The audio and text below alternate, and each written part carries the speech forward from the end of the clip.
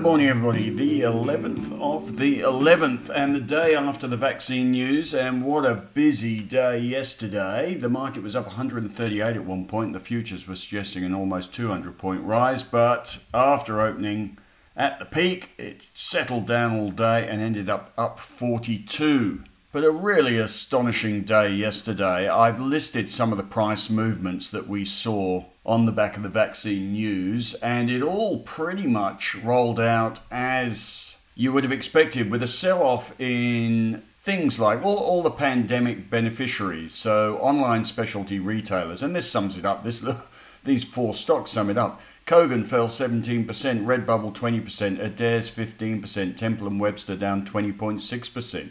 And then there are a host of others. Nick Scali, 10.3%. JB Hi-Fi, down 7.4%. Domino's Pizza, down 11.2%. Harvey Norman, 4.3%. GMG, Goodman Group, which was which runs warehouses used by Amazon, fell 8.4%. Buy Now, Pay Later came off. Defensive stocks came off. You saw Woolworths down 4.6%. Coles down 5.3%. Metcash down 6.9%, Sonic Healthcare 5.9%, Fisher & Paykel Healthcare down 12.1%, Ansell down 9.5%. Those are all the defensive stocks. And the motor sector took it in the neck as well, with APE car dealer down 11.8%, SUL 11.5%, ARB 12.8%. Huge moves. The all technology sector as well as a group down 5.4%. Huge move for a sector. So it panned out pretty much as we expected, and on the flip side of the negatives, all the, what we will now call them, I suppose, the vaccine beneficiaries popped. So energy, Woodside up 7%, Santos 12%, Origin 8%, Oil Search 16%, Worley 7%. It goes on. REITs that had been hard hits, or Unibail Rodamco, remember us giving up on those recently? Up 43%. They're still well down from the highs, it's got to be said. SCG up 14.5%, Dexus 8%, Mirvac 11%, GPT 10%, Vicinity Centres 14%. People are starting to realise that there has been a lot of short-term pain in a sector that is going to have a long-term recovery. This is the office REITs and the shopping centre REITs jumping. Developers as well. Lendlease, CIMIC up 7%, 5%. The banks, Westpac up 5%, ANZ 5%, NAB 7%, CBA 3%. Macquarie was up 2%, not really the biggest move on the day. And travel stocks, huge. Qantas 8%. Do you think in 2 years' time, when you're stuck in a crowded airport with thousands of other people, you're going to think back and go, thank goodness I didn't buy Qantas because it was up 8% on the day they announced the vaccine? It's still a long way off the February highs. Same with Sydney Airports as well. Travel stocks up yesterday. Sydney Airports 9.6%. Qantas up 8.3%. Flight Centre 9%. Webjet 13%. And it goes on. Aged care stocks went up. Media stocks went up. Interest rate sensitive stocks. Challenger was up 9%. 5.9%. And insurance stocks up. QBE 6.7%. Suncorp 6.8%. IAG 3.6%. GMA up 11.4%. So that is a roundup of what happened. But the important thing about this morning is that the vaccine news didn't get qualified or diminished overnight. The themes continued. We saw Wall Street up 263 points, although the S&P 500 is down 0.4. But if you ripped out the FANG stocks, it was up. So you've got big tech still selling off in the US, which is what we wanted to see. We did not want to see, having made all these changes to our portfolio, we did not want to see this vaccine news reverse. We want to see it continue. And that is what's happened overnight, thankfully. And all the European markets up again. Spain up 3.5%. France, after going up 7%, up another 1.5%. And the oil price, which was up, was it 8% yesterday? Up another 2.85%. Iron ore up 1.2%. Cyclical, growth-orientated, oversold recovery stocks being bought and overbought. Technology, online, buy now, pay later, specialty retailers, defensive stocks, motor stocks, all getting sold off. Now, the point about all this and the portfolio changes we've made is whether this is a short-term thing or a pivot point in the market, and we have called it as a pivot point in the market. It may be wrong. We'll reassess it every morning. But we made changes to our portfolios yesterday in line with the vaccine news extending. In the growth portfolio, we added energy. We topped up on BHP, Rio, Macquarie, SCG, Retail REIT. And to fund those purchases, we sold some of the COVID beneficiaries we were holding: Premier Investments, Gold, Wesfarmers, Woolies, Coles, Fisher Paykel Healthcare. So we've done some rotating, similar sort of thing in the income portfolio as well. We finally added banks, ANZ, NAB and Westpac, topped up Sydney Airports and Qantas, added some energy stocks, increased our BHP Macquarie holdings, and to fund those we sold our COVID beneficiaries: AX1, JB Hi-Fi, Nick Scali, Wesfarmers, Woolies and Coles. We didn't sell all of those, actually. We reduced exposures in Wesfarmers, Woolies and Coles. So we've made some significant changes. You can see in the strategy piece today, in fact you may not get it today because there is a bit of a platform issue at Premium who do our portfolios. There's a bit of shenanigans we've got going on, which means we can't log in today, but we will have the portfolios up for you as soon as we can download the data.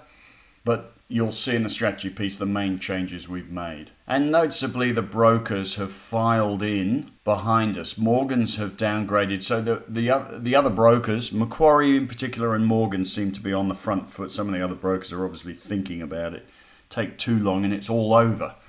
So Morgans have downgraded their recommendations today on a lot of the pandemic beneficiaries: AX1, BBN, JB Hi-Fi, Lovisa, Motorcycle Holdings, BLX, Adairs, SUL. They are calling the top, it seems, on specialty retailers. The nirvana moment is over for them. And as they put it, stocks are likely to suffer from a return to some sense of normality and a redirection of spend. And there are some other stocks seeing more cautious research on the back of vaccine news, including CSL, Domino's, and Macquarie's downgraded JB Hi-Fi, Woolies and Wesfarmers, and there are upgrades on Flight Centre and Santos. So the broker's reacting the way we are, which is thinking that this is more than a one-day change. It's the start of a number of new themes and the end of some recent themes. And you'll see at the top of the strategy piece today, we've talked about the doubts about the Pfizer announcement. There's questions over the approval timetable, storage issues, has to be stored at very cold temperatures, delivery times, longevity, but all this doubt is typical finger wagging, which is indecisive stock market people and analysts missing the point. The odds of Pfizer having messed up this announcement and the odds of Fauci, who described the results as extraordinary, the odds of them being wrong, whilst not impossible, are very low, and the stock market is about probability, not certainty. So we've moved on the probability that a vaccine is both now possible and likely. It could easily have been a fail.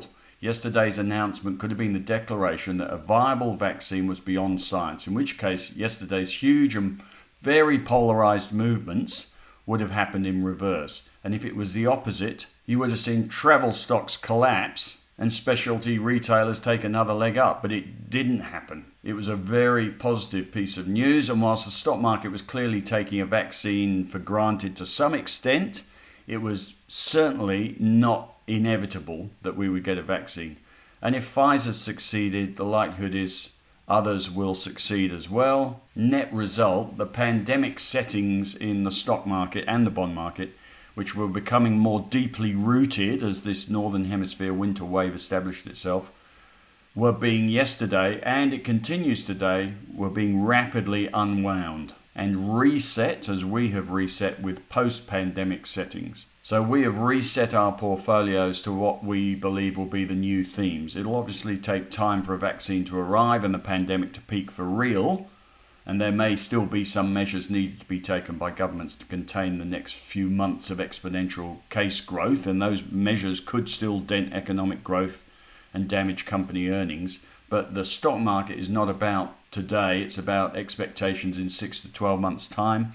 And it has begun and will continue to, assuming there's no hiccup in the vaccine news, it has begun and will continue to price in a post-pandemic world. The stock market is going to see through the next few months of pandemic pain to the other side, which is why we've moved, and these days you have to move quickly. All those analysts all thinking about it and coming up with their grand predictions. We can't beat the market if we wait until it's obvious. No one can, because then it'll be priced in. So we are taking advantage of other people's slowness and doubts to get set now. Now, a quick point about all this. It's not about the market. Obviously, the market is going to be helped out by a vaccine. And if you look in the strategy piece today, you'll see the ASX 200 chart. After 5 months of going in this sideways range, you probably got bored of my charts with this sideways trading range where we've gone from the top to the bottom. We have now, in the last 2 days, since the election, what a week, what a great week, since the election, and now on this pandemic news, we have broken out of the top of the sideways trading range, and technically speaking, you are supposed to buy the break. So you're supposed to buy the market now. We bought the market. I wrote that article on October the 9th, which was about the election coming up and our realization that there could be, or that Trump might lose, and there was a blue wave, and that would bring a stimulus package. And we went from 40% cash back to fully invested on October the 9th. And we've just had this great run on the election result, and now this has just added froth to the top. But just note, the ASX 200 has broken the sideways trend and is heading up. So the point being, we're already fully invested. So this is not about us thinking about our cash weighting versus equities weighting. We're already fully invested. So this is about sector themes and structuring the portfolio for a post-pandemic world, which is about taking advantage of the undervaluation of pandemic-affected cyclical stocks and stocks that are oversold and undervalued. So you've got a switch now from pandemic beneficiaries into cyclical recovery value plays, and that's what we've been doing. We were already fully invested, so this is not a market decision. This is a structure of the portfolio decision. Anyway, you can read all about it in the strategy piece today. And the assumption is, assumptions are the mother of all cock-ups, of course, but the assumption is that the pandemic over share price movements we saw yesterday turn from one-day pops or falls into trends. And that's what we're banking on. So yesterday's stock movements gave us a template for what we might expect to happen in the next 6 months. The main risk that we're taking, of course, is that the vaccine news is quickly dismissed, but the odds are against that. And we are glad to see, at least for the first 24 hours after the news, that the themes continue to be played out today, for now. So we've made our bed, we'll lie in it today, we'll reassess it every morning as always. But glad to see our futures this morning were up 49, we are up 76, we've been up 91. Banks are doing well, technology's having a comeback noticeably, Xero up 10.8% today, APT still down a bit. But gold still going down. We sold them yesterday. Energy still going up. Santos, Woodside, Oil Search, Worley's all up 3% today. Resources doing okay. BHP up 1.5%. CSL, one of our biggest holdings, up 1.5%. Travel seems to have done its dash. They're all a bit flat today. No big sell-offs, but looking a bit flat today. Sealink up 5%. SLK, that is. So all good. We have restructured for a post-pandemic world. And on day 2, tick. Seems to be working. Let's see what tomorrow brings. You have a fantastic day.